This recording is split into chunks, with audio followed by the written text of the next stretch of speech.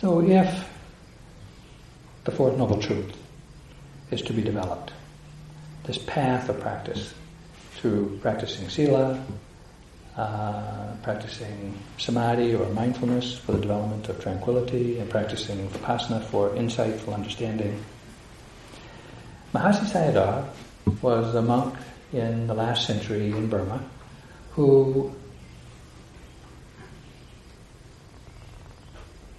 undertook his own vipassana practice and found a way of practicing that was very effective and easy to transmit to others, especially for householders like ourselves. It was a kind of succinct and rigorous practice that one could undertake for a period of time, a month or 2 or 3, and see noticeable beneficial effects. You didn't have to be a monk or a nun in a monastery or nunnery for a lifetime to get the benefit of the practice, which was often the only way to get these teachings prior to the mid-century, last century, when Mahasi Sayadaw opened a meditation center for lay people. Now, before that time, if you'd wanted to get the practice, much of what we do here, it wasn't accessible.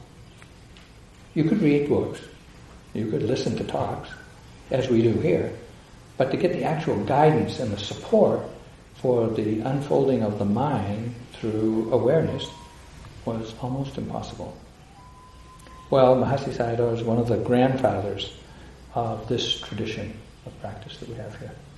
And his students were Sayadaw U Pandita, of course, that many of you have heard about, Anagarika Munindra, who was a Bengali who practiced at the Mahasi Center and then taught in Bodh Gaya, and he taught Joseph Goldstein, Sharon Salzberg, and others, and came to the West several times to teach. And Deepama, the Bengali woman who was such an extraordinary yogi, if you will, both in practicing concentration as well as insight, and many, many, many more. So when the first generation of Western students returned from practice in Asia to teach mindfulness here in the West 45 years ago, they basically grounded it in the understanding, the practice, and the format of teaching of Mahasi Sayadaw, with, adjacent and attendant or complementary teachings from Western psychology, the Thai forest tradition, the Tibetan tradition, and others. But the format for practice was straight out of Burma. So Mahasi Sayadaw says that if one aspires to attain the peace of awakening in this very life, then one should sever all impediments to their practice when they undertake an intensive period of meditation, which is what we're doing here. So I want to share with you some of his instructions of how to prepare the mind, the heart, for insight. Now you might ask, well, why do we have to kind of prepare ourselves for insight? Can't we just kind of be mindful and it'll happen? Well, yes, you can be mindful and it can happen. But it's always good to take a look at the map before you go on a journey in a foreign country, just to have some idea of what might be involved and how to be, prepared for what you may meet. So this is part of his map of how to prepare for this journey of awakening. Now remember, the practice of Vipassana is to realize these 3 characteristics, these 3 universal characteristics, that everything is impermanent, things are incapable of providing a satisfactory stability, and they're evanescent, they're impersonal, they're conditioned, they have no substance to them, which fly, as I said, in the face of a lot of our assumptions about life. And so, to address those assumptions, to uncover those assumptions, and to address them with the reality of our experience, the known reality of our experience, is going to be, it's a challenge. It's a challenge. To change our understanding of something is very, very difficult. Once it gets reified in our mind that this is the way it is, through our conditioning primarily, through our family, our community, our social conditioning, our political conditioning, our ethnic conditioning, our racial conditioning, our gender conditioning. It's like all of that has been handed down. We've taken it in when we were pretty defenseless, and now we have these, deeply rooted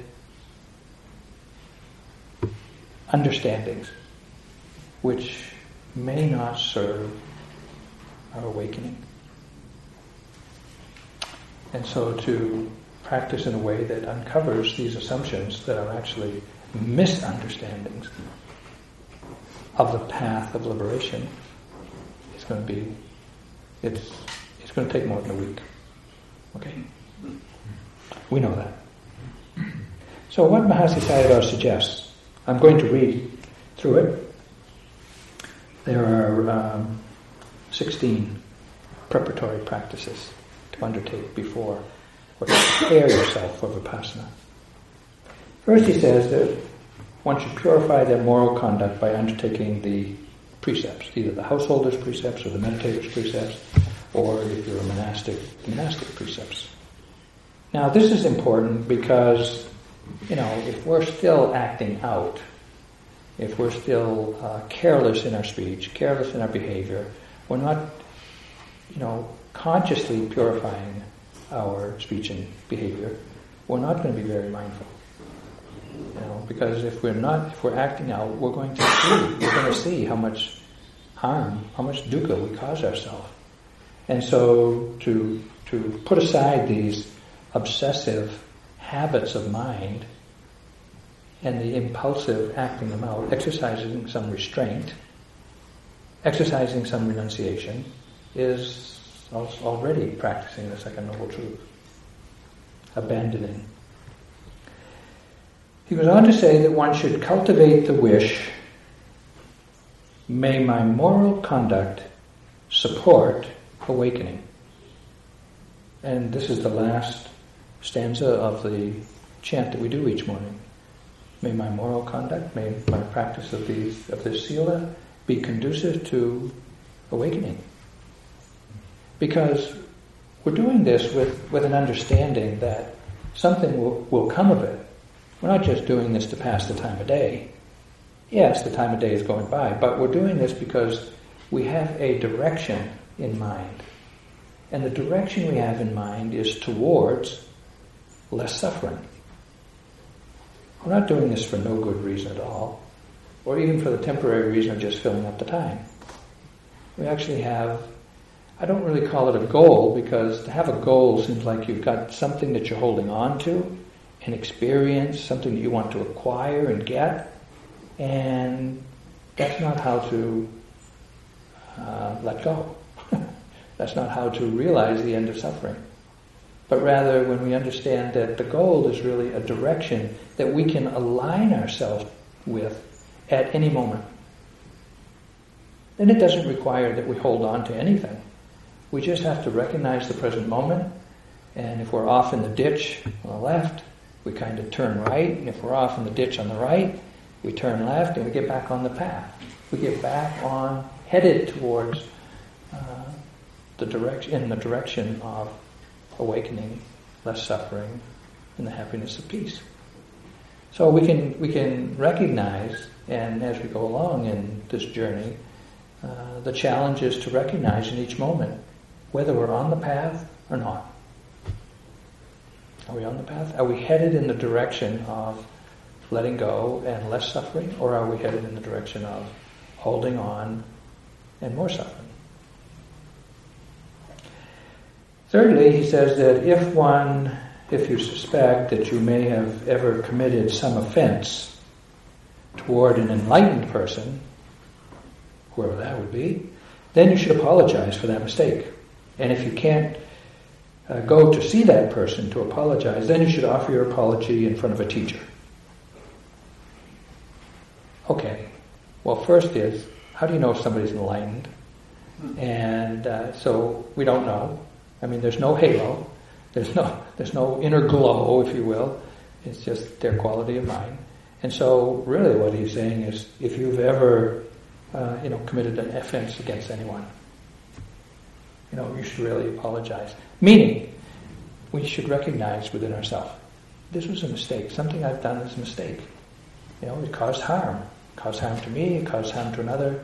And just having the humility to be able to acknowledge, that we have in the past, and we probably do often enough, we make mistakes. Now, what apology does, what an apology or asking for forgiveness does, is it loosens the grip on the idea that I am guilty. I am inferior, I made a mistake, I am bad, and it puts it in the realm of, this is a conditional behavior, conditional action. Conditions came together, they were acted upon, harm resulted. Whoa, wait a minute. Let's step back from that. When I see that set of conditions again, I want to choose a different course of action. Mistakes, as Sayadaw Tejaniya says, are the stepping stones for wisdom. If you see that, this that I've done has caused harm in any way to oneself or others, we may not have recognized the intention, we may not have had the intention to cause harm, but the impact of what we said or did cause harm. To recognize that is letting go of our self-righteousness, letting go of our defensiveness, letting go of our ignorance, letting go of our insistence on doing it my way, and being humble enough to learn from our own experience. This is going to be essential on this journey of awakening. Essential. This is what we do most of the time, is see where we're making mistakes. In our mind, in our speech, in our behavior, in our beliefs. And it's not because somebody's scolding you and saying, you made a mistake. It's because you see your own suffering, or you see the suffering of others caused by what we say, what we do, what we think, how we live. So recognizing that, I should say, is really recognizing that, and even forgiving yourself and apologizing to others if possible, is kind of a foundation for practice, for effective preparation for practice. Then he says, entrust yourself to the Buddha's wisdom in order to be free from fear in the event that frightening experiences arise during your intensive practice. Entrust yourself to the Buddha's wisdom. This is calling upon your trust, calling upon your confidence, calling upon your wish to be fearless in your journey of awakening. Why are we here? What brought you to this retreat anyway? When you think back, what did you think was going to happen when you saw this, announcement that there's going to be a retreat here for 9 days, where we're practicing mindfulness and the Buddha's teachings of awakening and wisdom? Well, you had some kind of, hope or trust or experience that, mindfulness is beneficial, the Buddhist teachings are understandable and have been useful up to this point. We have some kind of faith that we can practice in this way, but we have some aspiration to practice in this way. And so really what we're doing is just capitalizing on the faith and the trust that we already have. Because sometimes when we come on a retreat like this, we hear teachings that kind of can grate on us kind of harshly. And the Buddha himself said that to practice the Dharma, to really practice the Dharma in an effective way, you will be going against the stream of your conditioning. And we're comfortable in our conditioning. And this is all we've ever known. This is what we've grown into. This is who we are, is just acting out our conditioning. And, the Buddha was really fearless in letting us know, if you practice the Dharma in this way, you will go against the grain, against the stream of your conditioning. And so we can expect when we come on retreat, as we practice the Dharma, as we read the Dharma, as we talk about the Dharma, that we're going to come upon ideas about practice, ideas about life, purpose, meaning, value, that is going to confront our current beliefs. At that point, who do you trust? What you've learned through your cultural, social, family, political conditioning, or do you trust the teachings of the Buddha and your own experience? It's not easy. It's not easy to, because we don't know. We're looking at letting go of our most deeply held beliefs and assumptions about life and the purpose and the goal and the direction and how to. And we're considering changing that, doing something different, believing something different. Well, that's going to take some trust. So, as Mahasi said, in order to be free from fear, in the event that frightening experiences may appear. Well, we don't have to personify these frightening experiences in the form of goblins and ghosts and anything like that. It's our own mind. It's our own mind that's going to terrorize us, with doubt, shame, humiliation, the fear of being wrong, social exposure, change in the face of other people's expectations of you. Whew. These are the fearful causing experiences that we'll meet. And so it's entrusting yourself to the teachings of the Buddha. And he goes on to say, and to also entrust oneself to a teacher's care, so that teacher may guide you without hesitation. Well, just to acknowledge that, we are not the Buddha. We've practiced a little bit, we've realized a little bit, we can share our experiences, and we'll try our best to guide you skillfully, as the way we've been guided and directed to practice. And so you really have to use your own judgment. Is this that you're hearing from us, does it resonate with your understanding of the Buddha's teachings? Does it resonate? Does it make sense to you? Does it lead, as you've practiced it, to understanding in the end of suffering? Because even the Buddha said, don't take anybody's word as an authority or as a spiritual authority because it's been repeated by many people, or it's in an ancient book, or it's the way it's been done for generations. But listen, understand, practice for yourself, and see for yourself. Does this work? Is this useful? Is this way of practicing beneficial? Entrusting the teachings of the Buddha, entrusting the teachers, and entrusting your own experience, not your own ideas. Because where do we get those ideas? They were put in our mind by others. But our own understanding is going to come from awareness practice. Then he says, reflect on the merits of Nibbana. Of course, we don't know what Nibbana is. It's a word. It's a word. But reflect on the merits of Nibbana, which is completely free from any mental and physical suffering. Oh, okay.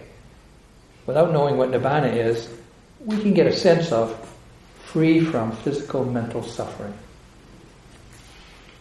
If we know what our suffering is, if we know our physical and mental suffering, then we can have some idea of what being free of that might be like. But actually, the First Noble Truth is the truth of suffering, and it has to be investigated, as I mentioned earlier. Because we're so willing to overlook suffering. We're so willing to live with suffering as if assuming that it has to be this way. And so we don't look. Or we don't discover that this kind of suffering is optional.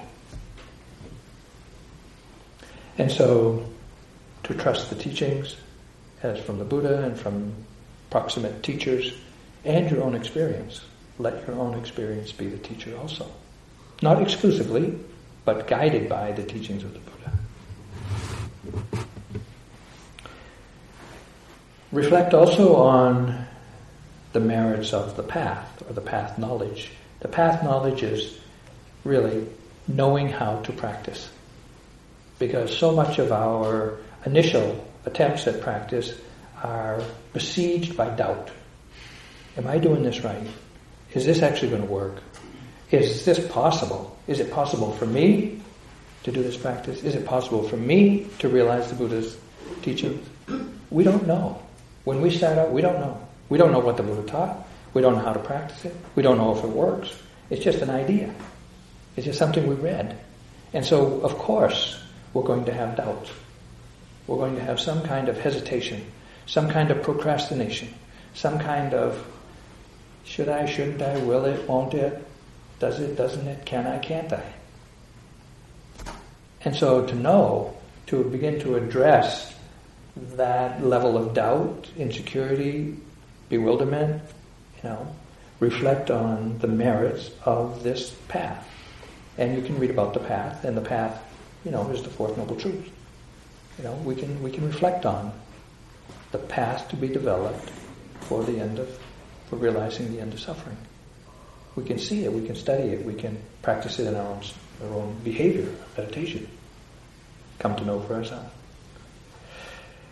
And also, he says that you should reflect on Vipassana practice.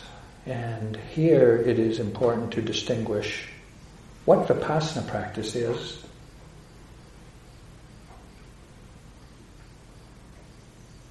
and to discern how that is different than other practices you may do.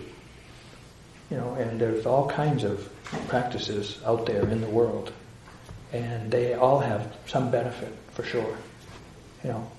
But what is unique about the Vipassana practice that may not be available in other practices? This is why we reflect on the value of Vipassana practice, because it serves to change our understanding, not just to purify our speech and behavior, not just to purify our mind, but to purify our understanding of wrong views. And this is what Vipassana practice is aiming for. Not just to calm down. We can always calm down. You can either self-medicate or you can self-meditate. Either way, it'll get you there. But to change our views, to change our assumptions, to change our wrong beliefs from our conditioning, to be in alignment with the Buddha's teachings of how to realize the end of suffering, that's the exclusive domain of Vipassana practice. Oh, okay. That's why we want to reflect on how Vipassana practice is unique from all other practices, so that you can understand the value of it and the purpose of it. Finally, one should find inspiration by remembering that this path of Vipassana that we are practicing is the same path of practice that the Buddha took, and all of the enlightened beings since the time of the Buddha, and all of the those who are practicing now for awakening are practicing this very practice that we're doing here. Mindfulness for the development of insight. And there's no other way. I say there's no other way. There's a lot of support for doing this. We need a lot of support. Loving kindness practice and faith practice and all kinds of support. But the actual seeing into the three characteristics, this is the path that all beings will take. Those who wish to be free and who have achieved any level or any degree of freedom in their heart. And to to recognize the lineage of this practice, the historical lineage of this practice, really can inspire confidence and a certain clarity of effort in practice and a certain respect for the profundity of what we're undertaking here. We're not just trying to kind of feel comfortable, feel good. I mean, that'll come, but it's pretty profound to consider that we're actually looking at the deep roots of suffering in ourselves. Not the symptom of the suffering, as we were talking about earlier today, but what is the cause and the conditions giving rise to that suffering.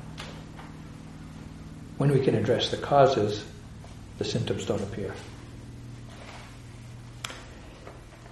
Then he says that one should honor the Buddha with some humility and some respect, some reverence, because he found this path for us. He discovered this path. He realized this path for us. It wasn't on the face of the earth at the time that he was a bodhisattva. He realized it and shared it. And then there are 4 protective reflections that the Buddha suggested, or that Mahasi reminds us of. And they're protective reflections because they protect our practice from degrading. And the first of them is to reflect on the qualities of the Buddha. You know, what are the qualities of the Buddha? Well, he's awakened, patient, loving, kind, generous, resolved, resolute, truthful, patient, balanced. All of these qualities known as the paramis. This is what the bodhisattva brings to perfection in order to become a Buddha. And when you think about that, you know, to make those qualities of mind the default setting of your mind, where that's your first recourse in every challenging situation, is to be patient, to be loving, to be understanding, to be energetic, to be truthful. When those are the default settings of the mind, meaning they're what arises first, that's a pretty noble mind that can do that. Right? And of course that's what we're doing. We're developing all these qualities here. You know, and you've probably seen that there's room for improvement, but nevertheless, that's what we're doing here, is developing these qualities. Again, one should also practice loving kindness, cultivate some loving kindness towards all being, because, you know, we live with others, both humans and other beings that we share our space with. And if we have harming thoughts, harming actions, harming speech towards other beings, then we suffer. Our heart suffers. And so to have loving kindness, to have some well-wishing for others, all others, supports the peace of our own heart. And then he says one should reflect on death. One should contemplate death. Why is that? Because as the Buddha, or as the Bodhisattva discovered when he saw a corpse and understood the suffering of death, it aroused in him a sense of urgency to practice and to realize the end of suffering. And so too for us. If we reflect on death, our own death, skillfully, daily, as the Buddha suggested, it will arouse an urgency in us to, you know, stop procrastinating, to cut to the chase, to do what needs to be done in this moment, rather than putting off, delaying, procrastinating, wavering.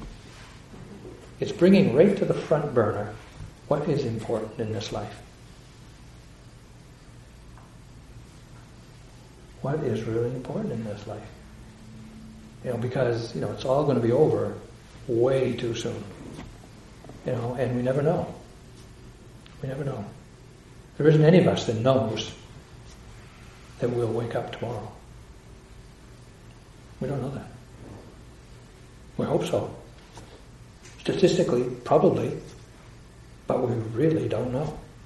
And when you reflect upon death and your own death, you bring this fact to mind that we don't know. I don't know. I don't know about myself. I don't know about anybody else. It's like, ooh, what is it that I got to do today, that I can do today to make my life really worthwhile?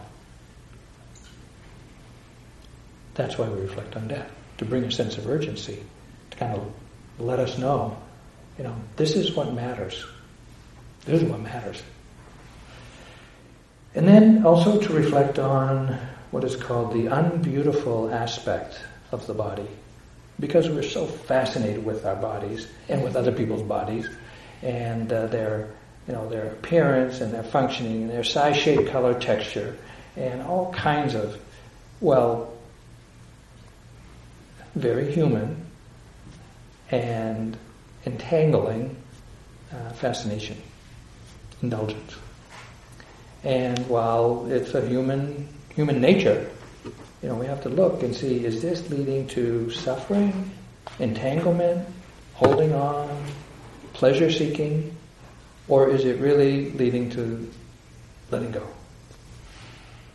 And what is it we're letting go of? This is a hard one. We don't teach Asubha practice much in the West. Meaning Asubha practice, cultivating the unpleasant aspect of human body. Why? Because we're so entangled, we're so entranced, we're so kind of fascinated with our own and others that it's advanced teaching, I guess, if you will. And finally, he says, after you've done all of those 15 practices, sit comfortably and observe the present moment. That's how we prepare. Now, why is it that we have to prepare? Because if we just kind of sit down thinking, I've heard this mindfulness calms you down, stress-free, kind of calm and relax. Great, go for it. You know what? You're going to be surprised. It's probably better to have some idea that it might not be just like that. And so these preparatory practices give us, some way of preparing for what the path of Vipassana practice is going to reveal. So we're not blindsided, and our faith is not easily threatened or abolished or abandoned, and we have some understanding. This is the way. This is the path. This is what to expect.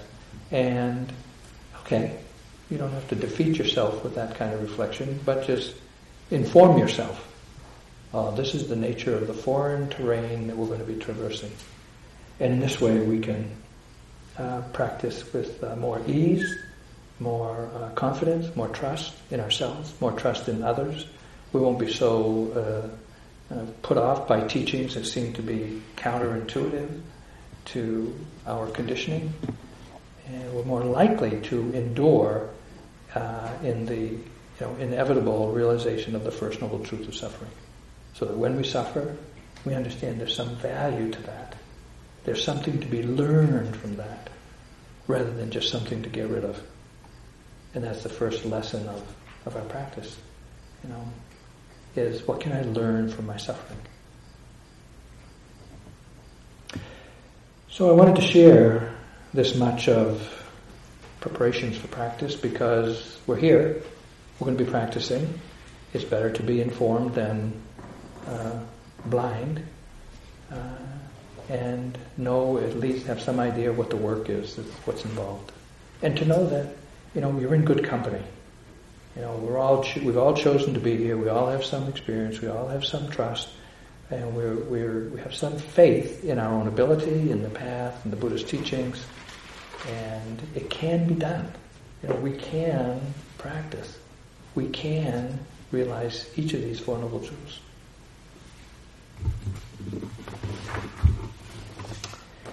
As Mahasi Sayadaw admonishes in his encouraging counsel, continuous mindful awareness leads to insightful understanding of the causal relationship between the mind and the body, to their impermanence, their unreliability, and their insubstantiality. And such wisdom leads to lasting peace.